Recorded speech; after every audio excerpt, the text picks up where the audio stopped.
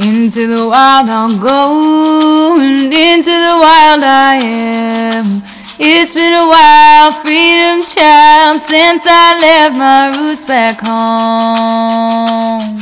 Into the wild I'll go, and into the wild I am. It's been a while, freedom child, since I left my roots back home. Welcome to the Freebirth Society podcast. This is a radical space for women who are ready to celebrate their autonomous choices in birth, motherhood, and beyond. Together, we'll learn about wild birth through personal narrative, we'll explore the politics of birth, and we'll analyze everything that relates to our lives as women from a feminist perspective. Here's your host, Emily Saldea. It's been a while, freedom child, since I left my roots back home. Hello, women. I'm happy to be here with you again this week. Today, I have my friend Amy on the show. She's a Radical Birthkeeper graduate and presented her Goddess workshop at Matriarch Rising Festival last year and will be coming back again this summer. So really stoked about that. She recently free-birthed her third son after some pretty classic and painful midwifery sabotage. Before we get started, let's see, what is there to catch you up on? We are in our last month officially for enrolling for the Midwife Within retreat. It's getting close to full, which is so exciting. It may be hard to think about springtime at this point, but if you're wanting to come, don't wait any longer. I'm only registering through the end of this month. And what a fun thing to have this on your calendar to look forward to all winter long. Elder midwife Sister Morningstar is offering all of her heart, her genius in this 5-day retreat here on my land. It's an all-inclusive retreat. You just have to get to the Atlanta airport and we will do the rest. Go to matriarchrisingfestival.com/midwifewithin and grab one of our last spots. And if you haven't seen yet, we just launched another incredible course with Sparrow Harrington, who has been on the show a few times. It's an infant massage course, and it's really, really good. If your birth didn't go the way you had hoped, if you're feeling some lingering trauma or disconnect from baby, consider grabbing this course and learning a simple flow routine, just 10 minutes a day, to create some real presence with your baby, to connect and communicate through healthy, intentional touch. I love infant massage. It's so easy, but so impactful. I really just can't recommend it enough. You can go to freebirthsociety.com/infant massage to learn more. What else? We're still accepting work trade applications for the festival. If you want to come be a part of the production side of things, it's super fun, and you can apply for that at matriarchrisingfestival.com. And this is the month we begin to gear up for the Blood Mystery School, which will open enrollment in January and will begin in February. We've got a really amazing 3-part series we're cooking up for you. It's totally free. It's called The Initiated Woman. So make sure your name is on my newsletter to learn more. You can find that opt-in below in the show notes. All right, back to my girlfriend Amy. She tells us how she went from a Bible-thumping young bride to plant medicine hippie, meeting her new man and opening up to motherhood. Amy weaves her 3 birth stories around the deep learnings of how to accept herself, love herself, and really know herself, all coalescing in a full-on transformation. It's a really great episode. Enjoy.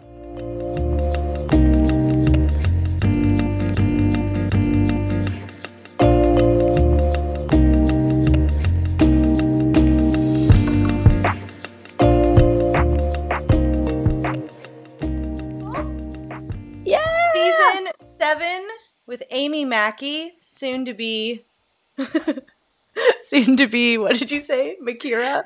Maki, I don't know. We're looking at other last names because we were thinking it might be nice for our family to do what your family did and give us all a really wonderful, energetic, fresh start. Well, until our children just don't stick with it. Like, I realized that the other day to my kid, I was like, you have to stay with Saldea forever. Like, this was such a big deal that we changed our names. You have to keep it. Like, I hadn't really considered that part. I thought, like, oh, we're going to start this lineage and, it's going to be so amazing. We're just like fresh start lineage. And it's like, yeah, actually this might end in one go. This might be the final generation, the first and the last. First and the last. Oh, that would be so annoying. I also told her the other day that, because she's still young enough that you can just like lie. I told her that I have to approve whoever she wants to marry. That like that's actually how it works. That there's no other way. And she was like, "Yeah, sure, yeah." Well, what lies do you tell your kids? The other day, what did I say? I was like, that's just how it is. And that's what I tell all my coaching clients, to never, ever let themselves say that's just how it is. And I think it was like something to do with waiting in line or traffic, or they were talking about red lights. And I think, like, can't we just go? And I was like, no, we have to sit here until the light changes. It's just how it is. And I was like, oh, crap. I technically could go. That's true. Okay. Nobody's coming. No one is coming. I could just turn right now, but I'm not going to. It's true that it's a choice. I don't know if that's a lie, though. A lie is like, you know, straight up being like the ice cream is definitely gone. I guess, I mean, we were pretty brutally honest on a lot of things. And we also really admit our bias. Like, I love that was something that, because we're just getting right into it, that you go over a lot in Radical Birthkeeper School, is saying, okay, I'm totally biased about this. And I told them that the other day because our neighbor's kids, my husband calls them normies, which is really sad. He's like, I call them muggles. Yeah, they're mainstream American standard diet, all of it. And their youngest son loves ice cream cones, and he's always trying to play ice cream shop and teach my kids about ice cream flavors. And my kids have only ever had our like nice cream, or like the fake stuff that we make with our little machine maker that does it. And like it has, you know, just like the fruit. It's basically sorbet.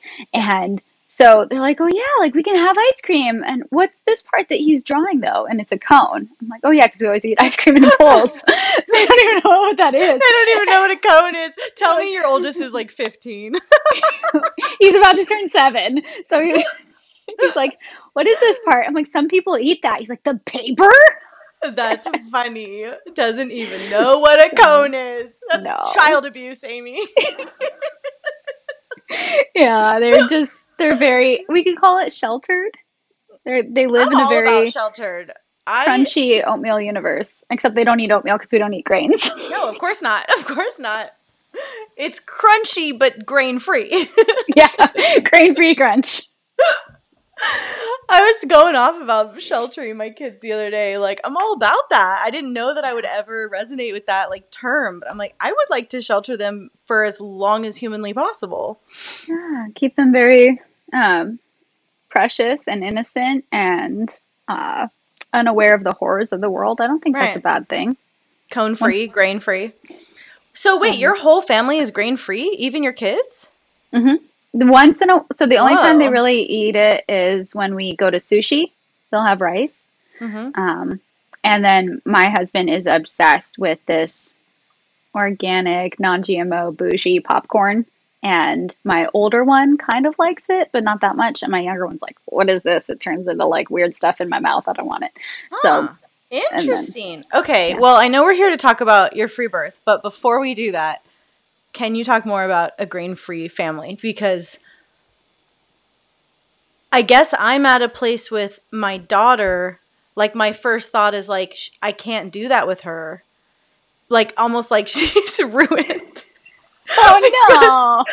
Because like obviously now she's 5.5 and she only wants, you know, the quesadilla, the oatmeal. But I know that Johnny and I do best when we're minimal grain. Like, I know all the reasons for it, but like, how do you actually pull that off? I guess you just decide to do it. Yeah. So what do they eat? When they were really young, I would give them a little bit because I wasn't even in that place yet. So 2019, 2020 is when we made the shift. And so that was almost 4 years ago now. And so they're young enough that they like Yeah. didn't integrate it fully. And well, today that we're recording is Lunasad Lamas, which is the bread holiday of the pagan wheel of the year. And they're like, it's bread day. I was like, yeah, I'm making pumpkin bread. And to them, bread is this weird like keto almond flour alternative. So it's not like they don't get Okay. bread. And when I Wow. make rice, it's cauliflower rice.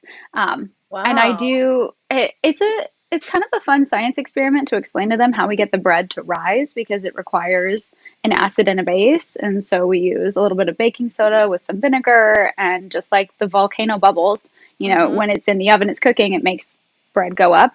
And their main staples are things like grass-fed pasture-raised sausage hot dogs and patties and that kind of thing. And if they're like, I want a hamburger sandwich, and in our house, that means lettuce, hamburger, avocado, lettuce, Mm-hmm. and that's it. And so that's the world that they've grown up in. And a lot of the kids in our homeschool co-op, because we have a couple families that have all banded together to meet a couple times a week, Cool.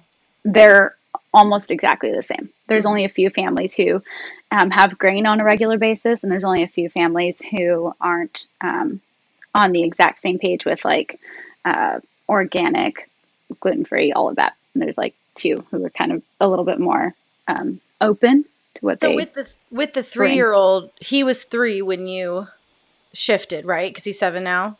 Yeah. So he was eating like a normal kid range of grain, and then you just like cut him. Like, what was that transition like? No, it was more like a special treat. So say we like go to Okay. the farmer's market and there was fresh baked bread from the local bakery Mm-hmm. that was organic and ancient grain and all the things. So he might get a slice of bread with butter on it, and then he would only want the butter. I was like, oh, this kid wants to be keto. So I would just give him just a slice of butter, and he Mm-hmm. didn't need the bread anymore. The same thing with rice. When I switched it to cauliflower rice, I would steam the cauliflower rice kind of like white rice, and I would just put ghee on it, and he Mm-hmm. was totally satisfied. And I feel like there's a cookbook that's really hard to get in the United States, and it's even harder to get in Australia now, where it's from, because they've tried to ban it. That Pete Evans helped support, and it's called Bubba Yum Yum, which sounds ridiculous, but it's a mom who figured out how to get her kid to eat paleo, basically, and what that looks like, and all of these amazing recipes that are like avocado mash and um, Mm-hmm. has like liver pate, but in a way that is digestible. I don't know. It's very And doable. what has been like the result of that? If you were to kind of summarize the last 4 years of making this nutritional change, like what's that like? Like, inspire me. The the biggest one is my oldest son had really bad eczema, and it went away. Mm-hmm. He had like some weird indigestion stuff too, and that went away. My younger son is still doing like some interesting things with it because he's what we would typically call a picky eater. I'm looking into all the GNM things of like why he's resisting all the food. Um, and for the most part, they're the most chill kids. People will see them when we're out and about and they're like, wow, they're so calm. Yeah, because they don't really get a lot of sugar and Mm-hmm. they don't get a lot of caffeine and they don't get all the stimulants, and their systems are able to regulate really They're like quickly. properly digesting. Yeah, and Yeah. they've got really good, consistent bowel movements. They've got really high levels of energy when they need it. So if they're like in a soccer game or if they're playing baseball with friends, like they can turn it on real fast, the athleticism, but they can also sit down and listen to a book be read and not be like antsy. Mm-hmm. And they're insanely intelligent. They love brain teaser stuff. And from everything that I've read, the cholesterol that's in fats is what fuels the brain's ability to do all of that. So I feel like my intention is to give them the best start on that level, but also I've really relaxed around some of those strictures. Before, I used to be like a little bit paranoid about it, like, oh my God, oh no, does this have grain in it? And now I'm like, okay, we're at a birthday party. You are welcome to eat this. If you like it, you're welcome to finish it because this is a special occasion. If you don't like it, I have snacks for you in my bag. Yeah. And most of the time they will eat other kids' birthday cake and they're like, what is this? Tastes like weird. What's happening? My mouth is like on fire. And I'm like, yeah, that's real sugar. You want it? It's okay. You can have it if you want it. Or And fake they're like, sugar. "No." Yeah, exactly. And so we have this recipe that we pass around the homeschool co-op for all the birthdays whenever we have birthday parties for each other. And it's this almond flour cake, or you can do hazelnut flour for the kids that are allergic to almond. And it tastes like heaven to me. It's like devil's food cake because it's so rich. Well, it's like the what do they call it? The 80-20 rule, like be 80% clean and, then when you're out in the world, relax. Like, yeah, like when we 80%. travel, Right. there's not a whole lot of options all the time. And yeah, we bring all the snacks in the world. And we have been really blessed to find a lot of cool restaurants along the way. Like we were in, I don't know, it was Moab, Utah. And we're like, oh, we're not going to find anything here. Like mom might just fast for a little while and you guys eat what you want. And we found a grass-fed, pasture-raised pho restaurant that made Whoa. like sweet potato pho noodles. So it was like entirely paleo, grain-free options. And I was sitting there like downing the bone broth, thinking, oh my God, this is heaven. I'm at a restaurant. I don't have to cook and clean today. And I think I'm calling it in. Why would you say, I guess I'll just say it bluntly, like, why would you say, like, why are you so strict about it? I started on my, I could call it like health journey when my second grandparent passed away from Alzheimer's. I watched two grandfathers pass away from Alzheimer's, grandmother passed away from Parkinson's, and my other grandmother, who's still alive, is basically on Oxycontin all the time because of the pain levels in her body. And they've gotten her down off of it, but then they gave her morphine. I was like, I don't know how this is. And the cortisone shots every single week. It's really intense. And then my in-laws are also kind of in a state of deteriorating health. And looking at what they were eating and then what I was eating and listening to stories of relatives who also went down that rabbit hole. And then watching my own mother, who doesn't always, she's getting a little bit better. She sent me a text of like zucchini stir fry and I was like, yay, finally vegetables. But for the longest time, she didn't even eat anything green. So watching my family and their health deteriorate that way, I really wanted to extend my life expectancy, minimize the amount of potential for genetic disorders and cancers, and offer my kids that same opportunity to not have to worry, like, am I going to get this, that, or the other thing when I'm older because of the lifestyle I'm leading. And yeah, there are people who are 95 and drink whiskey and smoke cigars every single day. There's no way they feel good, though. No, like, that's why would not you on the table. So many people argue that. And I'm like, okay, great. That's fun for them. That's like 1 in a million people. Right. Come on. And like it's, we live in a, well, you don't, but I will definitely include myself in what I'm about to say. We live in this cloud of cognitive dissonance of the way we act now. And obviously there's such an unwillingness to connect the dots of how it shows up in our elderly community. Yeah, I'm with you. Okay, good. I needed you to just like say it to inspire me because our family's like right on the verge of really claiming our health in a new, like in a new layer, of course, like we've always been doing it in layers, but yeah, that was helpful. Good. I'm glad. And it always has to be internal. I realized that I went from being a Bible thumping child, because I was raised in a fundamentalist evangelical household, to a health thumping where I'd take like whatever book was be like, you can't eat that, that's horrible for you, and just be like yelling at all my friends, and they hated me and they didn't want to hang out with me. And when did you get fun? Probably last year. I think it's been very, very recent that you're new to fun. Got it. Mellowed, where I'm like, oh, you're enjoying a cocktail. Good for you. Rather than like, are you kidding me right now?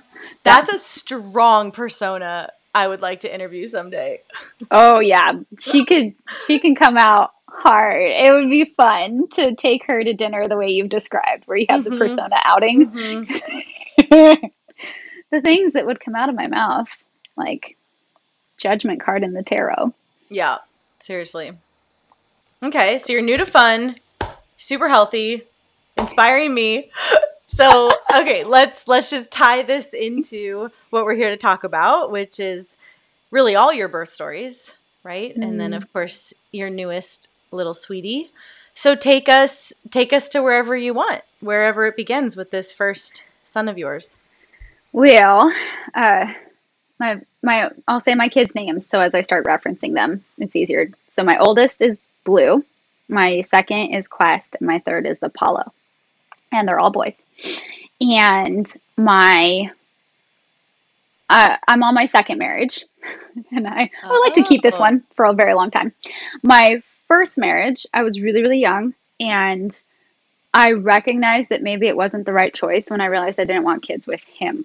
And it was like that click of I was watching The Business of Being Born on Netflix by myself in our house in, where were we at the time?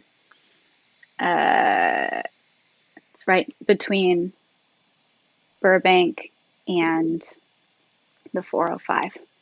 I love people who aren't going to watch this on video. You see, like, okay, there it is. Like you can walk to Trader Joe's from like around the Sherman corner. Oaks? Yes, Sherman Oaks. Okay. But like on the edge. Studio City.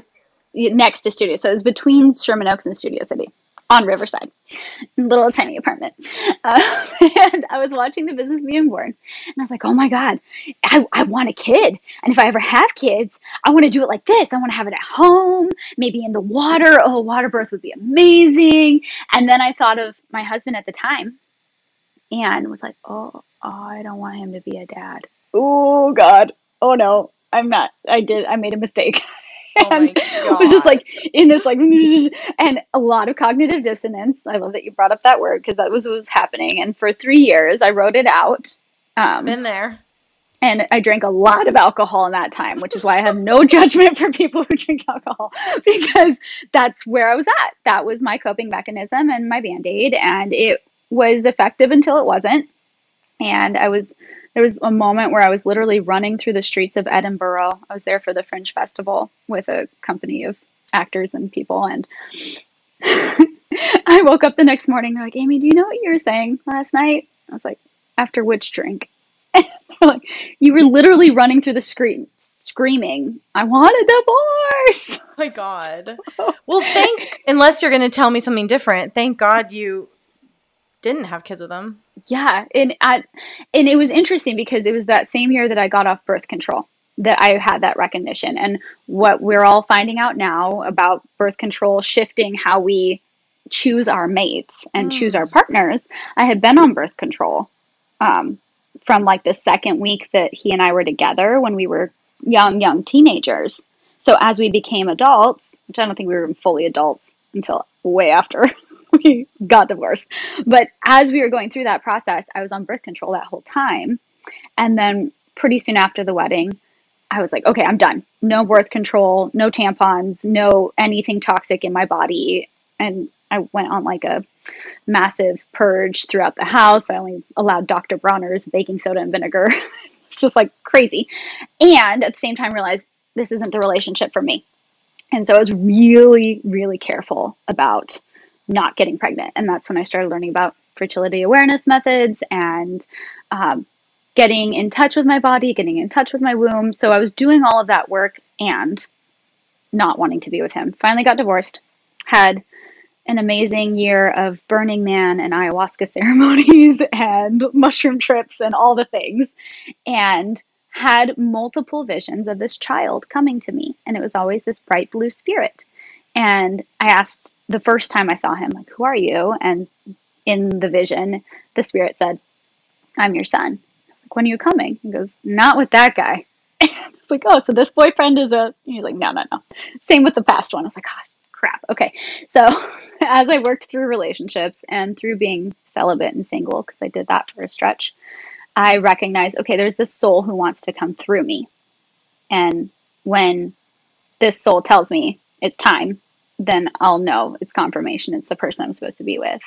And fast forward 2 years later, when I met Anton, he came and sat in ceremony with me. That was one of my stipulations because he never had. I was like, okay, if you can't go down this kind of deep experience with me, I don't know if I can be in a relationship long term with you. So we were sitting in ceremony together, and Blue Spirit shows up. It's like, hi, good to see you again. And he's like, okay, I'm coming. I was like, when? He goes, now. Like right now, right now. And he's like, yeah. I thought, okay, cool confirmation. This is wonderful. And Anton was getting all the same sorts of beautiful visions of like, yes, this is it. Yes, this is the one. How long had you been dating Anton before the ceremony? So we met November 15th. The ceremony was the first week of December. Oh, we fresh. were pregnant on Christmas. Ah! Okay. So I also was wondering, when in this storyline did you put down the Bible thumping? That happened with the first marriage. Okay. So during the first marriage, I got baptized again. I've been baptized twice. So I feel like it just really didn't stick. And we went back to church really intensely to try and save the marriage for a little while. And then when that didn't do the thing that we expected it to do, I started exploring all sorts of spirituality and everything from yoga to Buddhism to witchcraft, all of it. So by the time I met Anton, I was pretty eclectic, but pretty devout. I was doing yoga and meditating every morning. I was chanting, all of those things, and doing full moon rituals and you name it. So I had solidified a different kind of spirituality by the time I met him. And so, yeah, we were pregnant by Christmas, because I remember the night we conceived, there was a skylight in the bathroom, and I got up to go pee afterwards, and I looked up and the full moon was shining through, and I thought, oh, I'm pregnant. And it was just this instant knowing. I didn't tell him, because I was like, oh man, we just got together. How is he going to handle this? But it's happening now, because he was totally open to having kids. And he said that the second day that I knew him. However, when it becomes a reality, it's totally different. So I waited until I knew that the pee stick would show that I was pregnant to show him. And he did flip out for a little bit at first, but then he was totally on board until I said, I want a home birth. He was like, that's not safe. I was like, yes, it is. It's safer. Here, watch this documentary. And got him on board enough that we were interviewing a midwife. And I was like, no ultrasounds. Ultrasounds are evil. And Anton was like, I need to know the sex of the baby, because I'm panicking. I'm a first-time dad, and I don't know how to connect to this child if I can't talk to it and know that it's either a boy or a girl. He was convinced it was a girl, because some psychic. Man, you should have just sent him back for some more ayahuasca. I know. And this is always hindsight, right? And I was like, it's a boy. So that was part of it. He was convinced it was a girl. I was convinced it was a boy. And the midwife said, oh, well, there's a test that we can do where they just look to see in your blood work whether it's a girl or a boy. And Anton was like, please, can you consider that? And I was like, all right, just take a little drop of blood. It's fine. Well, the midwife actually ran a full genetic panel without telling me. And 2 weeks later, she called in tears. And then she's a CPM too, not even a CNM. Oh my God. And she was like, oh my God, I need to meet you in person. I can't tell you over the phone. And I was like, you can't tell me if it's a boy or a girl over the phone? I was 12 weeks pregnant at this point. And she said, no, you have to see me in person. And I was like, oh, can you just tell me if it's a boy or a girl? And she's like, it's a girl, but she's going to die. And I was like, what? So dramatic. Oh yeah, Emily, this is... It's a girl and she's going to die? Trial by fire. Oh my God. Yeah, so she says, you have to come to the hospital to meet me for me to tell you this, because my mom is sick in the hospital and I can't come meet you, but you have to come meet me. So Anton and I both went to the hospital, the last place in the world I wanted to go. And she's sitting there in the big entry room, weeping, telling us about how we're going to lose our baby. And she's holding this paperwork. And so we start crying, because that wasn't at all my intuition, wasn't at all Anton's. We're like, how could this be real? This can't be real.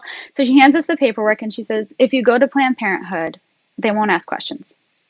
You can just terminate. Oh my God. This is a terrible story. It makes the rest of the story so much better. So we went to a termination specialist to make sure that the baby was fine. And baby was. And of course, they do an ultrasound, and I was like, I didn't want it. And they're looking, and they're like, this is a perfectly healthy child. And the termination specialist, who's this doctor whose business is abortions, looked at our paperwork, and he's like, oh my God, I'm so glad you came here, because if you had gone anywhere else, they wouldn't have looked at this and told you it was wrong. Okay. So he's like, what you're holding in your hands, this couldn't be possible. It says monosomy 13, not trisomy 13. So our first midwife had said, it's trisomy 13. Nobody survives that. The baby won't grow. He's like, no, monosomy 13. You would have miscarried at week 8 and not even known. And I was like, okay, so this test is wrong. He's like, yeah, so there's a red flag here, but it's not because you're going to lose your baby.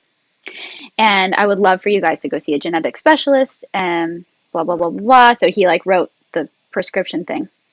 And I was all over the place. First time mom, didn't know I could say no. And you're on the ride now.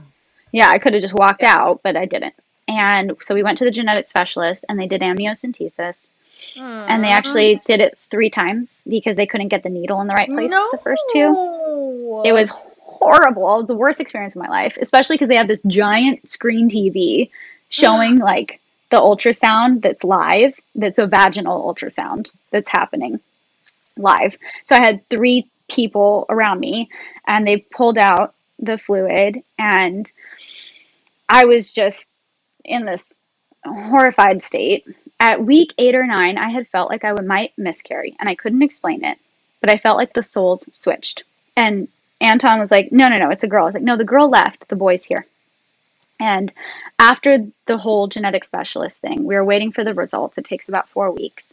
So at this point, we're at week 18. And we decided to go sit in ceremony again. Because I was like, I need to clear this out of my body. All this medical stuff that just happened, I don't want to experience it again, and blah, blah, blah, blah. Anton wanted to clear out the sense that he couldn't protect me from it. He didn't know how to save me from the situation. It's like, it's not your job anyway. It's my authority anyway. So we're sitting in ceremony. Except him begging you to do the test was what kicked this whole freaking thing off. But go on. Yeah, I know. But no resentment now because it's taught me to say no to him. Sure. Which is big. And that needed to happen in our relationship. It was brand new because we had only been together 3 months at that point. Right. So that's another layer to all of this of me saying yes over and over again was because I just didn't know this person yet. And so we're sitting in ceremony. He gets a vision of all the snakes turning into DNA strands and a chunk of DNA moving away and a new blue colored one coming and clicking on. And I throw up and I feel this sensation of that was what was left of the girl who wasn't going to make it. And now I just have a healthy boy inside of me.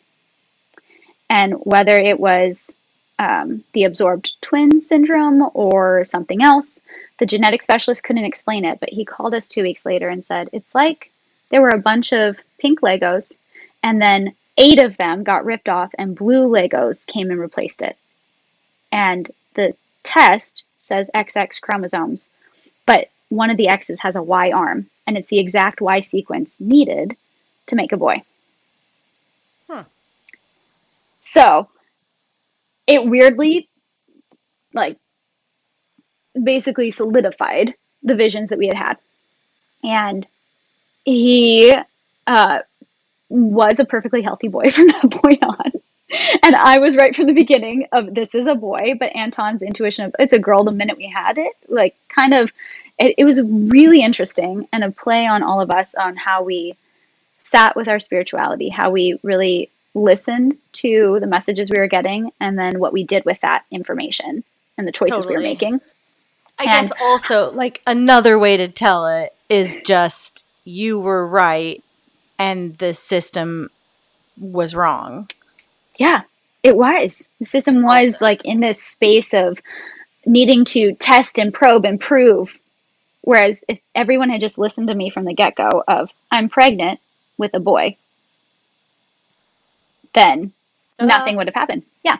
So we ended up That's looking wild. for new home birth midwives, and in the state of Arizona, with the type of testing we did, they don't have scope of practice to take a client with that history. Oh, shoot. So then we ended up at a birth center, and it was kind of a blessing in disguise for several reasons. The first one, we wouldn't have ever had access to the midwife that we did that was hands off, because she only works in birth centers. She doesn't do home births. And she really trusted me in a way that I don't think a lot of medical midwives always would, where she saw me and she's like, yeah, you got time. And she walked out of the room and she let me just labor with Anton and the doula who was there. And then when she came back in, she's like, how are you feeling? It's like, I think I'm going to have the baby soon. She's like, cool, call me when you're ready. And like walked back out again. And she was present when I needed it and not present the rest of the time, which to me is kind of like almost a unicorn in the system, because most of the time they want to do something, and she didn't seem to feel the need to do anything for a first time mom until almost the very end, when she was like, she did a vaginal check and then she got a mirror and she's like, okay, Amy, you're the one who's going to hold him, you're the one who's going to do this. And I was the first one to touch my son, which was really amazing because that doesn't happen in the system very frequently. And there were a lot of things that ended up going down. He had lip tie and tongue tie and issues latching, and we ended up revising them and then had a great nursing relationship. But within 6 months, we were pregnant again. Oh my God. I did not know that. 6 months? So he was only 6 months old when Whoa. my second son decided to join us. Whoa. And so it was like, oh, you thought you were out of the frying pan, but now you're in the fire. So it was really interesting nursing through pregnancy because I didn't want to give that up. He wouldn't take donor milk. He didn't do that well with dairy. So I was like, okay, it's just me and solid foods. And as soon as my second son was born, he came over and he started drinking on the other side. And then he held his hand, and it was like, oh, this is why they're going to have this bond that never could have happened if they had been a little further apart. And so I tandem nursed them for 2.5 years after that. And they are best buds. They love Aww. it. And I just was like, okay, this out of kind of this intense process. Whew. So that's yeah. That's called Irish twins, right? 15 months? 14 months. Barely 14 months. Woohoo. Mm-hmm. Yeah, so they are Irish twins. People keep asking me if they're twins. Our older son's finally an inch taller than our second. So he's like, I'm the oldest, and he's so proud of it. But most of the time, they're the same. Wow. Yeah, it's been interesting. And then, so the second son, I thought, oh, this is my redemption birth. Oh, this is my redemption pregnancy. And at the time, I still hadn't heard of Freebirth Society. I still hadn't heard of Freebirth. And I had been scared in the system because I've been threatened with CPS on several occasions for refusing to do antibiotics, and then them saying, oh, if you end up transferring to the hospital and they know that and something happens to the baby, then they're going to blame you. And then when I took him in for a newborn check because the birth center required it, his temperature was 0.1 over, and I'm like, oh, if you don't go to the ER right now, then we're going to have to call CPS because it's irresponsible. And then at the hospital, I asked to co-sleep, and they're like, no, that's not safe. So I sat up all night, day 1 postpartum, holding a newborn in a chair so that I could hold him and be skin to skin because they wouldn't let me do that. And I had all the monitors trailing. So you birthed at the birth center, and then the next day you brought the baby over to the hospital for a wellness check? Yeah. Yep. And they made you stay the night? They were doing all of the vitals, and his temperature was 0.1 over their limit. Yeah. So they just kept pulling the CPS card. So I was terrified to do things by myself. And I asked my doula, okay, do you know a home birth midwife that I can trust? And she's like, oh yeah, I've worked with this woman forever. She's like an old grandma. She's amazing. She's about to retire. You'll be one of her last births. It'll be fantastic. And then I don't know if you've seen the video that I sent. over No, for you guys. Yo's told me about it. It Yeah. sounds real rough. It's horrific to watch. Like, I felt sick to my stomach watching what was happening to my body Oh, afterwards. God. And like to think like, okay, integrating my own trauma, how's this happening? Where it was very like a bait and switch, the way that you've described other medical midwives, where it's sweet and wonderful and nurturing at every visit. And there's so much conversation that happens on the phone and text message. And she came over to the house and she seemed really great. And then during the birth, she had to do something. She like felt like she had to do something. And I was both the first births, I labored a lot on the toilet. I just felt so comfortable there. And both of them, the midwife said, you cannot have the baby on the toilet. So the first birth, she moved me to a birth stool and right in front of the toilet. So I felt like I was in the same spot, but there was a birth stool. So the second one, I expected her to do something similar, but we had a really tiny bathroom in the townhome where we lived at the time. And that midwife was overweight, older, not in shape, all the things. And she couldn't quite get in front of me on the floor in that tiny bathroom. So she wanted me out of the bathroom. So she walked And me more to the importantly, bed. felt like made up that she should be in front of you. Yeah, that she needed to be there to see what was happening. So she said, Amy, you need to move to the bed now. And we moved over. And she told me to lie down on my side, and she had somebody else hold my leg and somebody else hold my hand and all the things. And then she started putting her hands inside a lot. And there's one point in the video where her hand is inside me for like a minute straight. Ugh. And she's feeling the baby's head. And she said, okay, Amy, I'm going to push the baby inside you a little further so we can get a better read on his heart tones. And so she pushed his head back. I was like, oh my God, this is watching it later. At the time, I had checked out. I was dissociated, fully dissociated. I wasn't there. And she had to tell me, Amy, grab your baby at the end. Everybody was shouting, push. It was wild, very dramatic. And so, like, the first thing I said was, I'm sorry to the baby in the video. It's so sad. I'm like, I'm so sorry it took so long. And everyone's like, oh no, honey. And she starts saying, like, oh, sweetie, you did so good. And her voice, it's like trauma bonding. It was really weird to watch later. And I also think it's important to say here for anyone listening, what Amy just described is a completely normal, average, common medical midwife attended home birth. Like, yeah. that is not your story, as unacceptable as it is what everyone expects and accepts.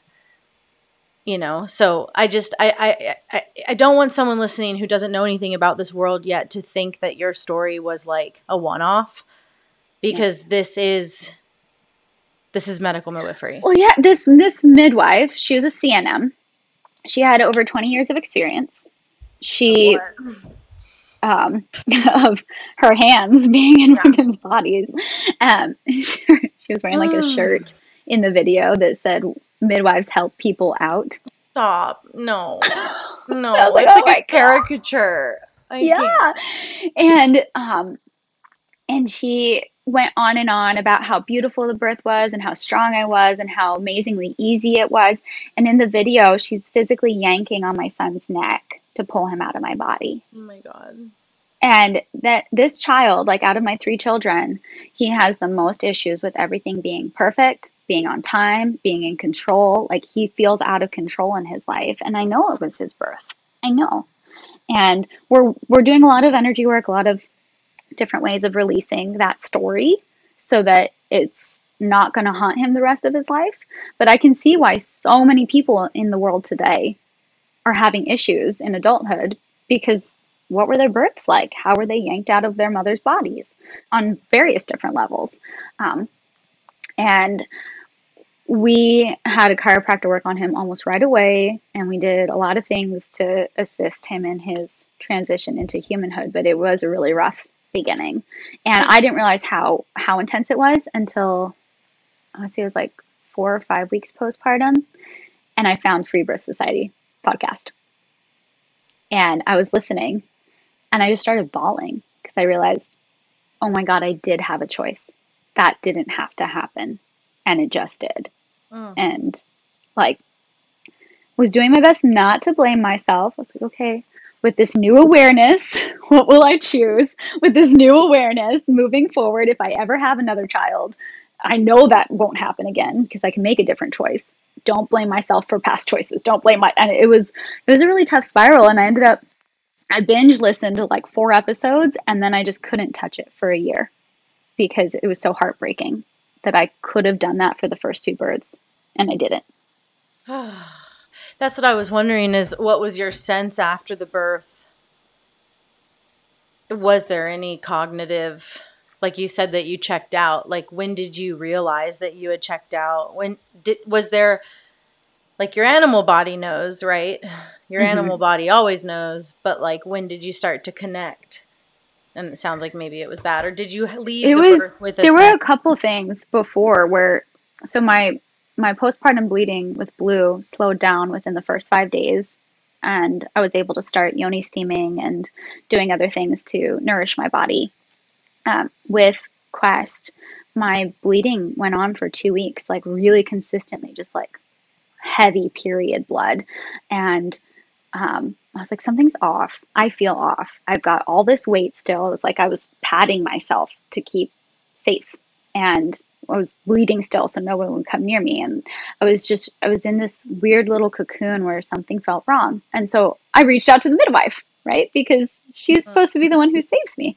And I called her and I was like, I love birth and I love babies and I really want to pick your brain about becoming a midwife because I've wanted that for like over a year now.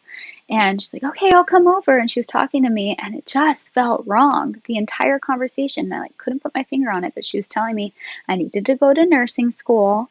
And then I needed to get a midwifery master's degree. And then I needed to apprentice for a year and go to a certain number of births. And I needed to do this and I needed to do that. And I had to make sure I had this licensure and this thing and that, because otherwise I would lose privileges at 40 weeks and I wouldn't be able to attend half the births of the women who signed up with me.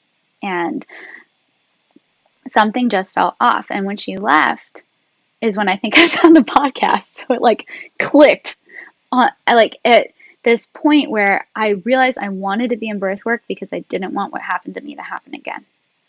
And I wanted to support other women better than what I had experienced.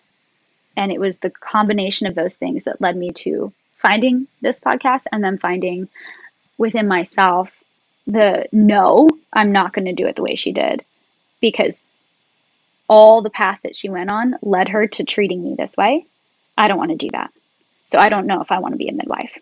And I totally pushed it aside. Like I had been facilitating yoni steaming and womb workshops and womb wellness and all these like women's health circles.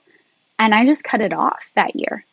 I was like, I can't do this because something's wrong and I don't know what it is and I have to find it in myself. So I had to integrate a lot of that trauma. And there was still a lot of that rage left when I got pregnant the 3rd time.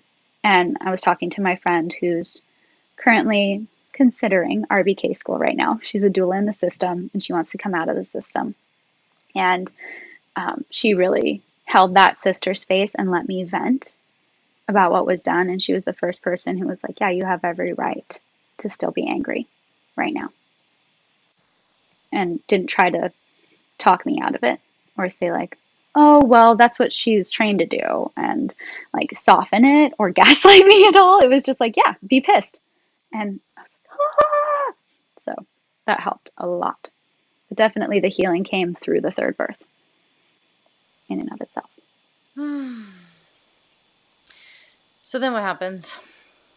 So then I beg my when you're hearing the podcast and are you like, that's what I'm going to do?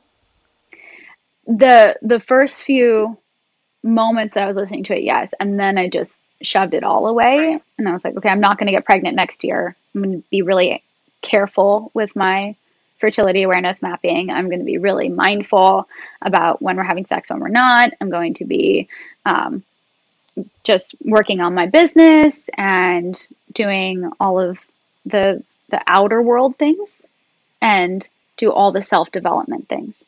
So I did a lot of, I became a life coach. I worked with my mentor, Kevin Walton, in his program of conscious creatorhood. And really solidified who I was and what that meant. And I was like, okay, now that I'm on a whole other level of awareness and I can accept what I already went through without judging myself for the choices I made, now I'm ready to have the next baby. And then I started asking my husband, like, okay, when are you ready? You want to do this? You want to do this now? And he's like, oh my God, not again. And please, please, please.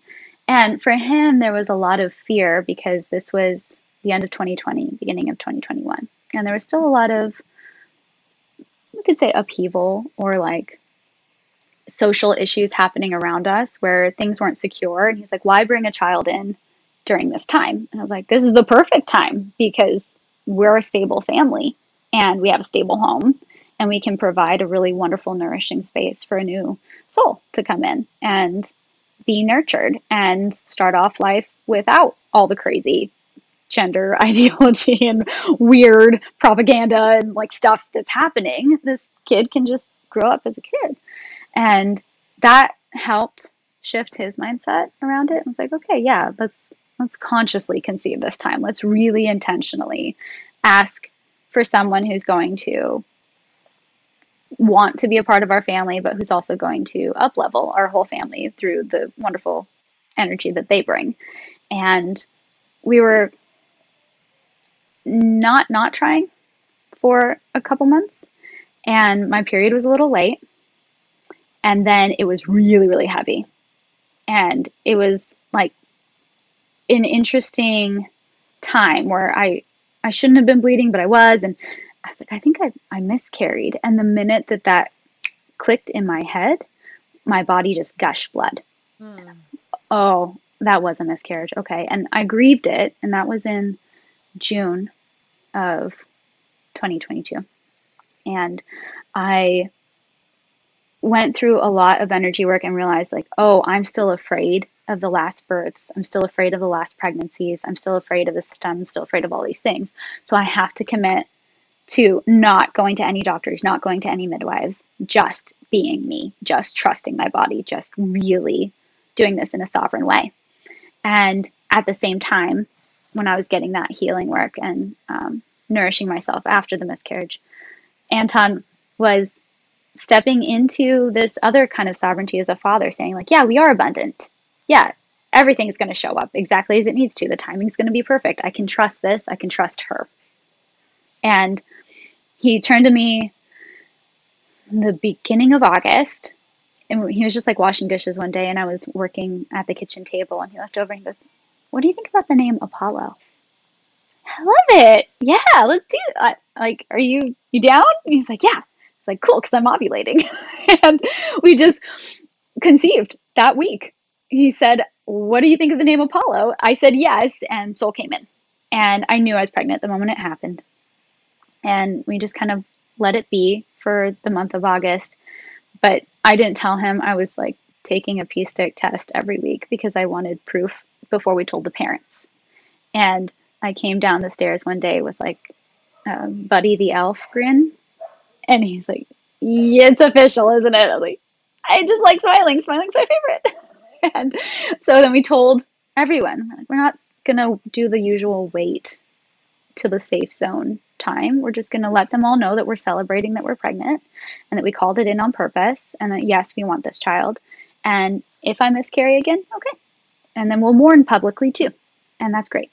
And it was wonderfully free from the get-go because of that. There wasn't this like secrecy or fear or kind of shame around having more kids when the world was nuts. It was just, no, we're happy and we're doing this on purpose and we're excited. Be excited with us. And then questions started coming in of like, okay, but who's your midwife?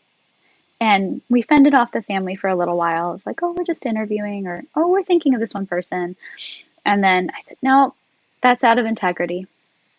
We got to be honest. We got to tell them. And I told my parents by September, and it didn't click in my dad's head until the week before I gave birth, which is really funny. My dad was like, okay, great, Mahina. Oh, yeah, Miha, it's going to be fine. You're beautiful. Funny. And then all of a sudden, the week beforehand, he's like, wait, but why aren't you calling your midwife? I was like, no, Dad, remember we talked about this? I'm not doing that. And I went through the whole school, and I'm a birth keeper and it's great. And he was like, who's going to be there for you? What if you die? So it was this Oh, like he had a panic full-on mode. freak out. Yeah, he was crying. And I was Oh like, my Dad, gosh. I'm safe. The baby's safe. I'm healthy. And he's like, okay, I pray for you.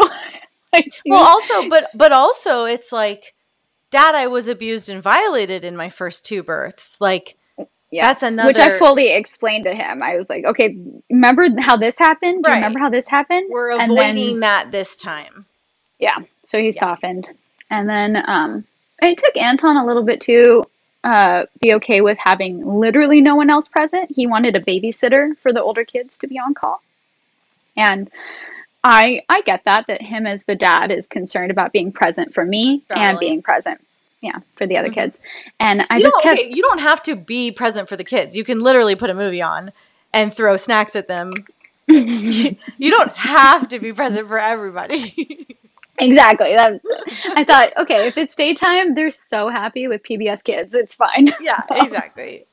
So I was talking to him about it and told him, and this was really big for us. And I wanted to mention it because, yes, watching what the midwife was doing in the second birth was really horrible to endure. But watching what he was doing was making me go, ew, stop it. Ew, stop it. I mean, it wasn't anything bad. He was being super sweet, but he was acting like a cheerleader. He was saying things like, you're doing amazing, honey. You're doing so great. I'm so proud of you. You got this. And it was all what he thought would help. Well, it's the energy of the room too. Like, right. That's how those births are. Like, he's just matching the energy of the room. And so I had to really explicitly tell him, Yeah. I don't want a cheerleader. I don't want you to speak to me during this unless I ask to be spoken to. I don't want you to coach at all, even though you're a great coach for sports, yoga, and for your life coaching clients. I don't want to coach. It's me, my body, and my baby. And that's it. Well, and I like, just want you to be have present. Sex? Yeah, he doesn't tell me, like, you're doing great, honey. Could you imagine? Nice move there. You might want to go a little to the left next time. God. So yeah, and it was really interesting to work through that. So from the very get-go, that was his main worry. Like, I remember in August and September talking about this because we were traveling, and he was like, look, see, you have your dad helping with the kids, and then I can fully focus on you, and blah blah blah. And I was like, no, that's not what this is about. I'm going to probably labor overnight, and then I'll have the baby in the morning. And he's like, you can't predict that. Like, you of all people know that you can't plan birth. And I was like, no, but I'm gonna hold out for this. I'm gonna just hold this vision. That is also a very, very common. Exactly.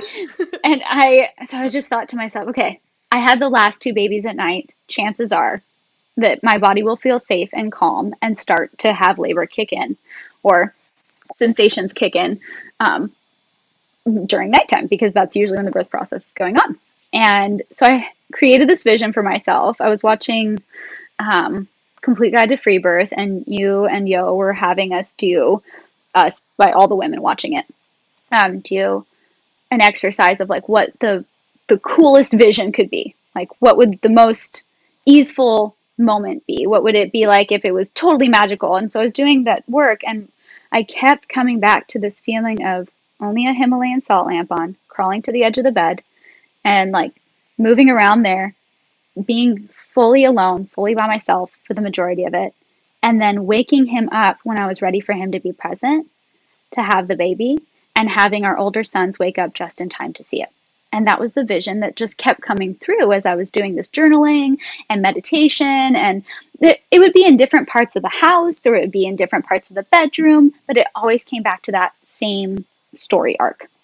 And so I said, okay, great, roll with it. Let's hold this vision the whole pregnancy. And at the same time, I watched the movie Wanderlust. Do you remember that movie at all?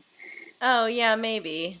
Paul Rudd and Jennifer Paul Aniston. Rudd, yeah. And they're driving, it's really funny because they're driving down to Atlanta, and they stop in a place that's like near kind of where you are in North Carolina. And it's this hippie commune where there's a woman who's pregnant, who's going to have a free birth. And in the movie... Then she's coming to Matriarch Rising. She is. It's the best depiction I've ever seen Hollywood do of birth.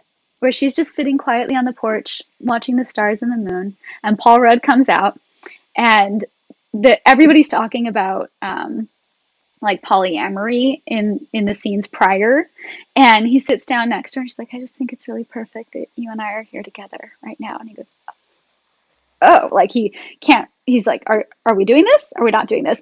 And he's kind of asking her, and she's like, no, shh. And if you know what birth looks like, it's easy to see she's having a sensation. But if you don't, and she just looks kind of like, she's like, shh. And he's like, oh, this is like tantra. He's like trying to breathe with her. And then he's like, so we're gonna, and she's like, no, I'm having my baby.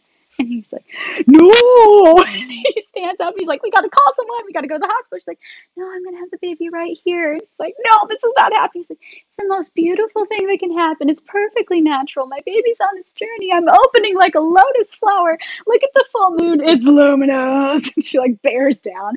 And he flips out. He's like yelling. She births the baby. And then he says, I'm going to faint. And he just falls over. And she's sitting there holding this beautiful screaming child. And she's like, are you okay? And she's totally fine, totally present. And it sounded orgasmic as she was having the child. And yes, I know it's a movie. Yes, I know it's made up. But I kept watching that scene. That's the kind of birth I want. Wouldn't it be funny if just like you just kept narrating the rest of the movie for the next hour? And I'd be like, Amy, could you please get back to your birth? Because that's what my birth was like, Emily. Did Anton faint?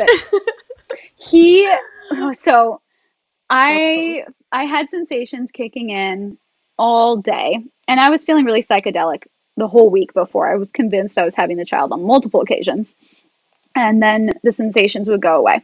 And the day before I gave birth, it was just building, and I was napping a lot, eating a lot. And around 10:30, I couldn't sleep anymore. And I was like, oh, I'm just going to move to the edge of the bed because I can't lay down and ride this out anymore. And the more that I dove into each sensation as it came, it felt like I was diving into waves. Like that, instead of trying to jump over a wave and get out of it, I was like, no, go deep. And it wouldn't hurt. It would just feel like tingly, or it would feel really tight, or there were all these other beautiful ways of describing it that were coming up for me. And I was like, whoa, okay, it's happening. This is awesome.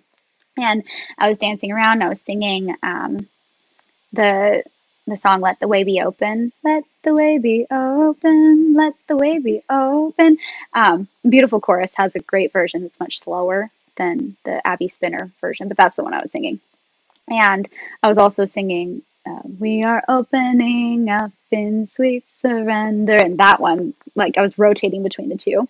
I love that song, and I really want someone with a good voice, so not mine, to be like, kind of to do like a groovy version of that, like opening up in deep surrender. You know what I mean? Like someone do it, Emily. Soul music. Like that's always how I sing it. I'm like, damn, I need someone to record that. I love this version that Sacred Sons does on their album, because it's like this big chorus of men talking about surrendering to the feminine and how they're like softening into it, and having the woman's voice singing "Let the way be open" with "We are opening up in sweets." It was like this beautiful balance of the masculine and the feminine happening in my mind.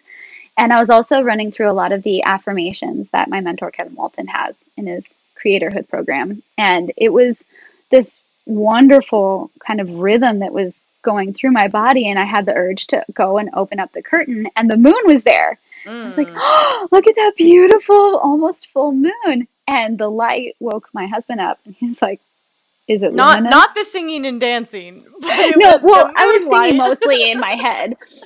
I was actually being really soft. I hadn't started vocalizing a whole lot yet. I was just breathing, and I was singing in my head. But the moonlight, and he said, is it luminous? And I just started laughing because he knew how many times I had seen that video. He knew that I'd memorized the whole scene. Yeah. Like, it is luminous. It's so luminous. And he said, do you want me to be up with you? I was like, yeah, if you're awake, you can be up. And so he's just kind of sitting there, and I was going through it, and I couldn't sit down anymore. And he would laugh every time I tried to sit down. I was like, no. get back up because baby's head was there.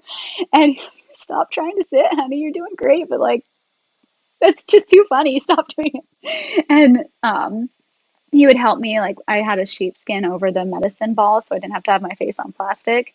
And he would just like readjust that, and it was really soft and quiet. And all of a sudden, I looked at him and I was like, "Oh my God, I can't remember number 8." It's like, "What are you talking about?" It's like listing off these guiding principles and core values that are from Conscious You're such a Creator. freak. Such a Virgo. Like you talk about your anchors. What are your anchors during birth? I'm sitting there going, know thyself, own thy power. And like All just right. doing these things and the order is know thyself, Touch own no thy plastic. power. Yeah. Eat Live no from the grain. heart. Honor the connection. Live intentionally. Listen to the body. Okay. Follow the intuition. And then I'd get stuck. I was like, what's number 8? What's number 8? Because I knew number 9 was internal cause, external effects, and 10 was be driven by love and greater purpose. And I couldn't remember 8. So I was like, get out your phone. Get out your phone right now and look it up. Go to my Google Drive. And what are these? They're part of the Conscious Creatorhood program. They're like the Gotcha. guiding principles. And number 8 was own thy sovereignty. Hmm. And I just started laughing. I was like, of all the things, here I am Right. having the sovereign birth, Like, what's that sovereign thing again? pregnancy. What am I doing? Yeah, Oh, own thy totally. sovereignty. So we were just laughing through that. And they started to get more intense. And I put on my ayahuasca ceremony music playlist. A lot of Porangui, a lot of Maria Sabina stuff. And it was gorgeous. And that was the first time I threw up because I think my body was like, oh, we're in ceremony now. Totally. Totally. Just hearing the Shipibo chants will make me nauseous. Like, ayahuasca kudande. So it was funny, but I also knew like, oh, I'm transitioning right now because I can't talk anymore. I can't like focus on anything. Like I'm going so inward, so deep in my body. There's this complete sense of everything moving down, down, down, down, down. I'm just vocalizing and I don't want to move away from my spot.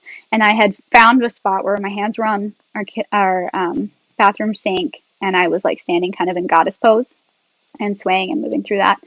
And that's when my sons finally heard me because I was finally getting loud enough for them to wake up. And my second son was like, oh, mom's having the baby. And he shook my older one awake, who can sleep through anything. He's literally slept through a Michael Franti concert, 3 rows into the Red Rocks concert auditorium.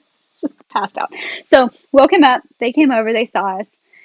And at that point, I turned to my husband and I said, I either have to poop again or I have to have a baby.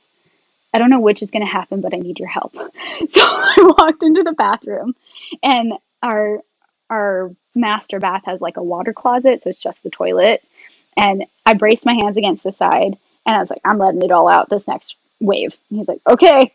And I did, and it was all over the toilet, and it was great because it was straight into the toilet. He didn't have to clean up anything on the floor. Nice. And at the same time, I felt the baby's head push. And for the first time, had the urge to reach my hand inside. And it felt squishy. I was like, okay, what am I feeling? And I realized, oh, this is the bag of waters. My waters haven't broken yet. And that was new. My first 2 births, the water broke first, and then contractions came. So I was like, okay. And with the next wave, I felt like I engaged my pelvic muscles and the bags, like just shot out, like this crazy waterfall.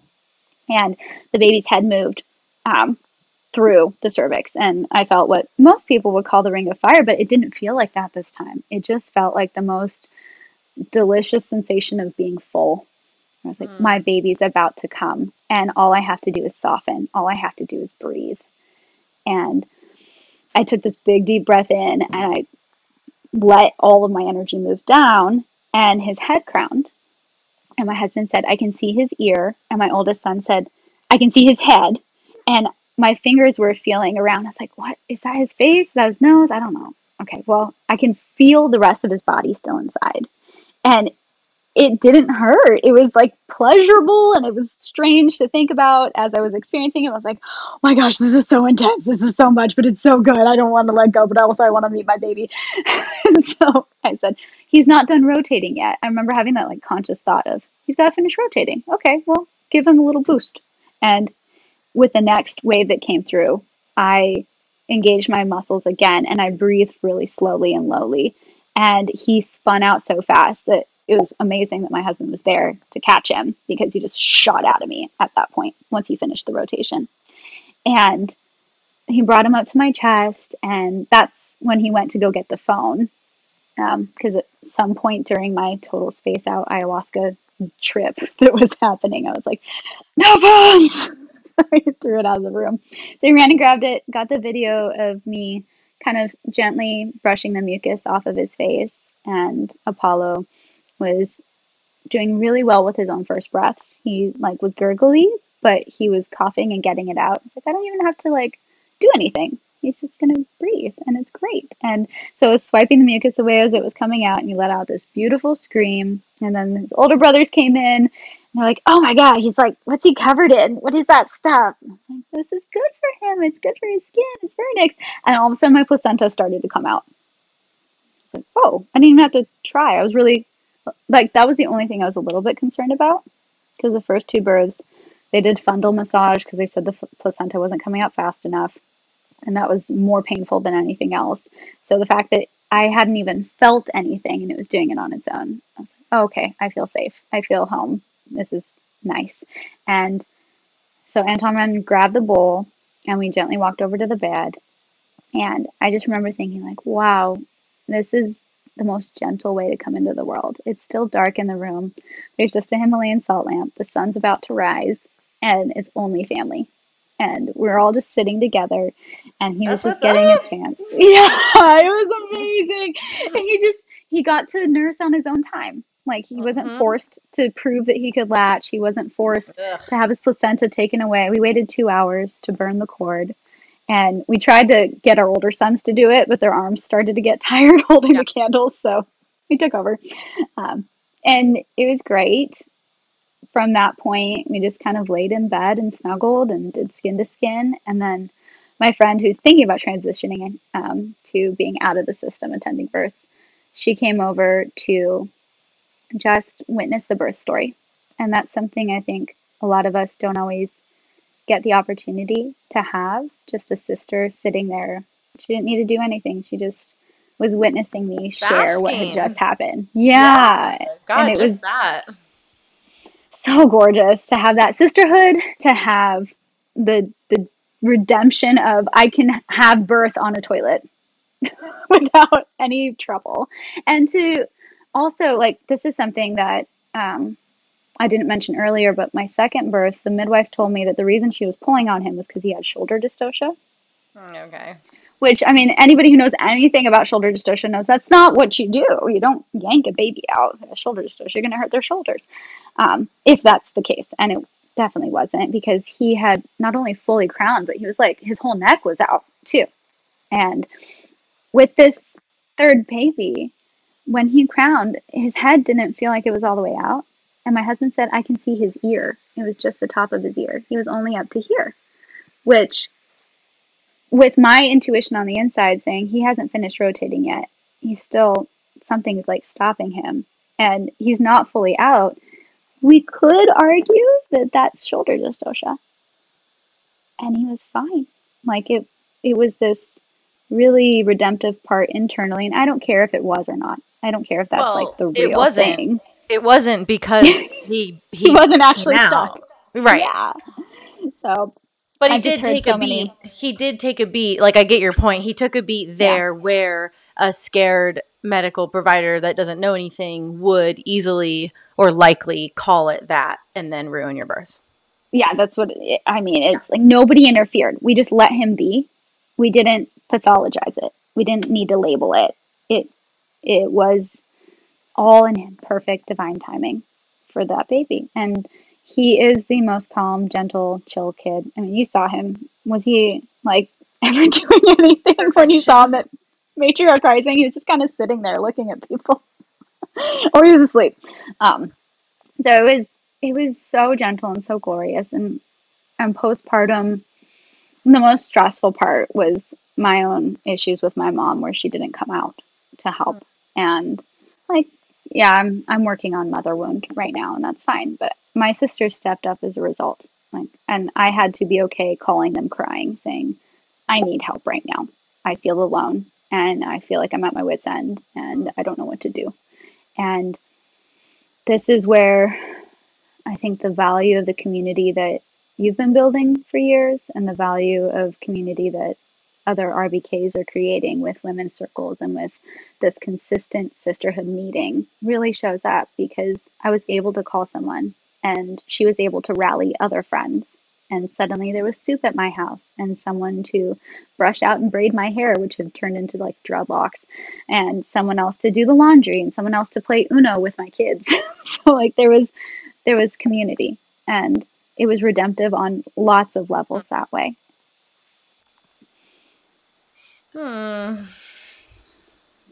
If you were to like describe in a word or a sentence, like how the experience of wild pregnancy and free birth has changed you, what would you say?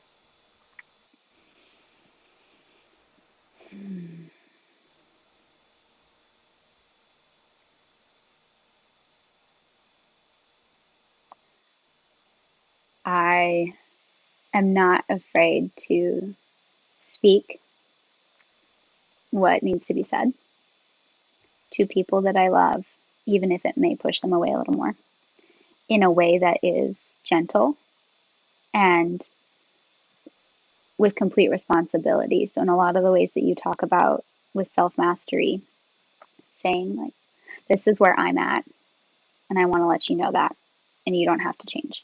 Like, no expectations on other people to do anything that I'm doing.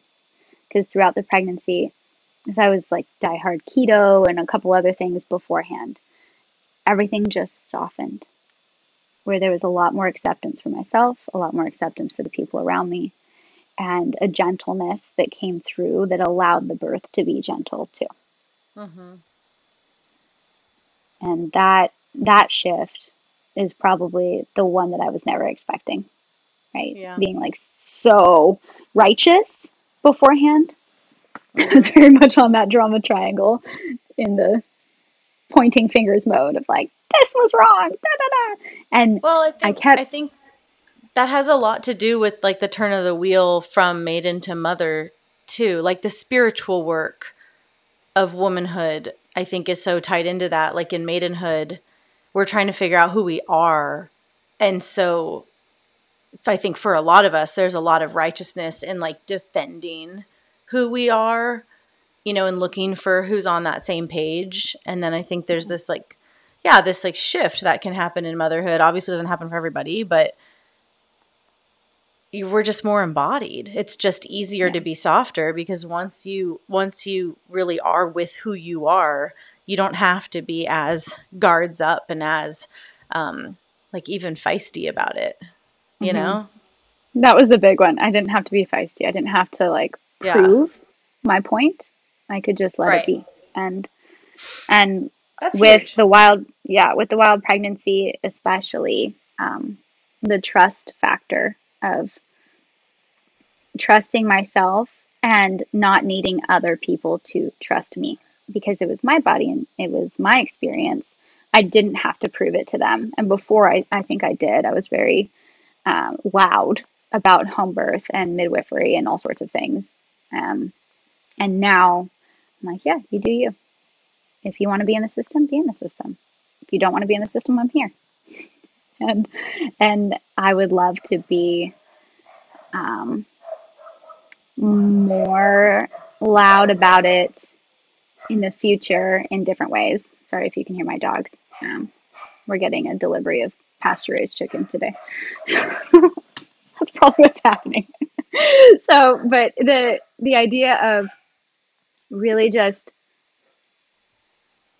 saying what's on my heart without needing to shove it down people's throats. Being able to say something that's probably really radical to most individuals hearing it and not need them to believe it. Just say, like, this is where I'm at. That's been the biggest shift. And Yeah. It's like embodiment. Really. full embodiment. I mean, it's all the stuff we talk about, right? And with the tools, like once once you can source your own sense of approval for yourself, just the whole outside world just like totally changes how you interact with it and what you think you need from it. And yeah. This is the big part of what my mentor Kevin like goes into with a lot of the tools he offers. They're very similar to the 15 Commitments book, with like the perspectives of to me, by me, through me, and as me. His is really on the line between through me and as me. So for a lot of people, when I talk about it, they're like, that doesn't make sense. It's not computing. But he always talks about how everything is a choice and everything has been a choice. And how do we consciously choose? And his phrasing of with this awareness, what will I choose? Was my motto that whole time of like, okay, before I outsourced this to the system, or I let a midwife tell me that. And now I'm choosing for myself. Right. And it feels so good. It does. And I feel like I see the difference with the kids. I see like my oldest, he's always doing his best to prove that he's okay and to prove that everything's fine. And the whole pregnancy, that's what we were checking for. And then my second, he's doing his best to control things himself because everything was out of his control during the birth. And then with my third, it was all free. It was all like intuition based. It was all trust. And he's the calmest with everybody who holds him. Like I was a little bit worried, not gonna lie, when you were like, oh yeah, you can't hold your baby with the Matriarch Rising Festival presentation. I was like, how am I gonna teach a class? I mean, this is a newborn. What am I gonna do? Let it be known, Emily Saldea said that a postpartum mother cannot hold her baby. But I wanted to honor that this was your festival and that was the policy, and I really wanted to share the beautiful Maha. Well, you know it's a slippery slope. You know it's a slippery slope. It is. Well, once one awakes, like things can happen. And like I was like, well, what if I nurse him and it's fine? And I ended up he was nursing when the class was about to start, and he fell asleep in my arms. And just the speaking portion, I did hold him. And then I was like, okay, this is the test. I don't know what's going to happen. And I handed him off to my friend's mom. And Karina got the most beautiful picture of that moment of me like handing him to her. And she's become like my bonus mom and his bonus grandma. Yeah. And he slept in her arms for the next hour of the class. And it was glorious. And I didn't know how he was going to handle not being in my presence because nobody had held him for very long up until that point, except me. And with my older sons, the minute I did that with them, whether I was teaching yoga or meditation or whatever, they lost their shit. They just like screamed bloody murder of I'm not in my mom's arms. So it was a moment of trust again in that space. And I think because he had such a grounded beginning, he's like, yeah, I'm safe. She'll be back when she's back. And same thing right now. He's with dad and he loves just facing out and looking at our climbing wall, which is covered with stickers. It's like a baby ayahuasca trip because my older sons have colored on it and it just looks like this riot of color. And he just sits there like grin on his face. Like, look at this beautiful artwork that my older brothers made for me, just for me. Yay. And I have never felt comfortable being away from the baby, and he's comfortable being away from me because his whole life began in the space of trust. Yeah. Love it. All right. Well, I'm sure women are going to want to find you and follow you. So how can they do that before we wrap? They can find me at Witch Goddess Mama, exactly how it sounds, WITCHGODDESSMAMA on Instagram. And that's I'm debating turning it into my business page again. Right now it's my personal page. And then I have Birth in Ceremony as the RVK page. And it's also my website. You can go to birthinceremony.com or amysolara.com. Either one will take you to the same spot. And I'm doing birth coaching consultations over the phone, as well as all of the other offerings I've done in the past with astrology and life coaching. And just started helping women with yoni steaming again because of school and womb wellness and the womb mysteries, and I'm loving it. And I'll be doing more goddess things coming up that I'm excited about. and the virtual festival as well. So all the good things, and I love helping women find this same space of the divine coming through, and that trust and that ability to surrender while staying fully present. Mm-hmm. I mean, they have to go together. Yeah. Yeah. Otherwise, it's disassociation. Yeah. Okay, love it. You're so Love you great. too. Thank you for your time. Thank you for having me.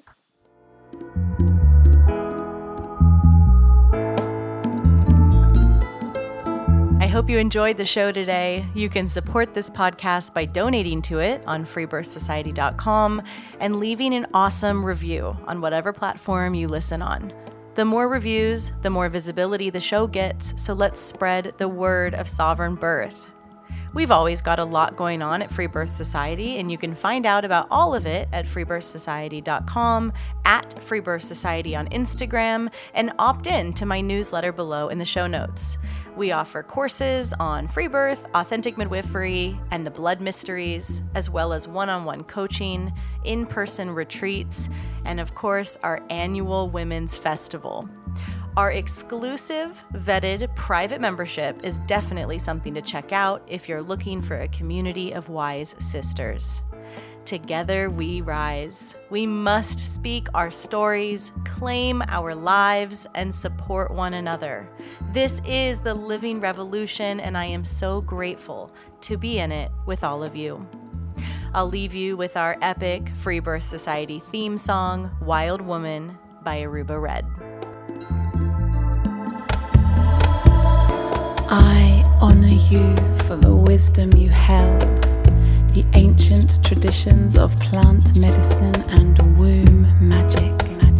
I feel the spirit of the ancestors as I place my hands upon my belly.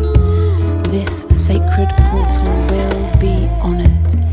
Eons upon light beams of survival, withstanding the eradication of our power by design.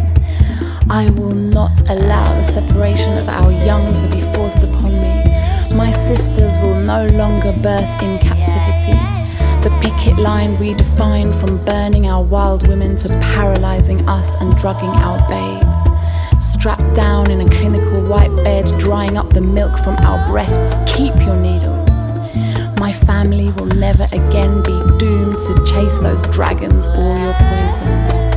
We reject your fear. We choose love. Everything with intention. Death, ascension. I will fly and bring her back from the stars. Conscious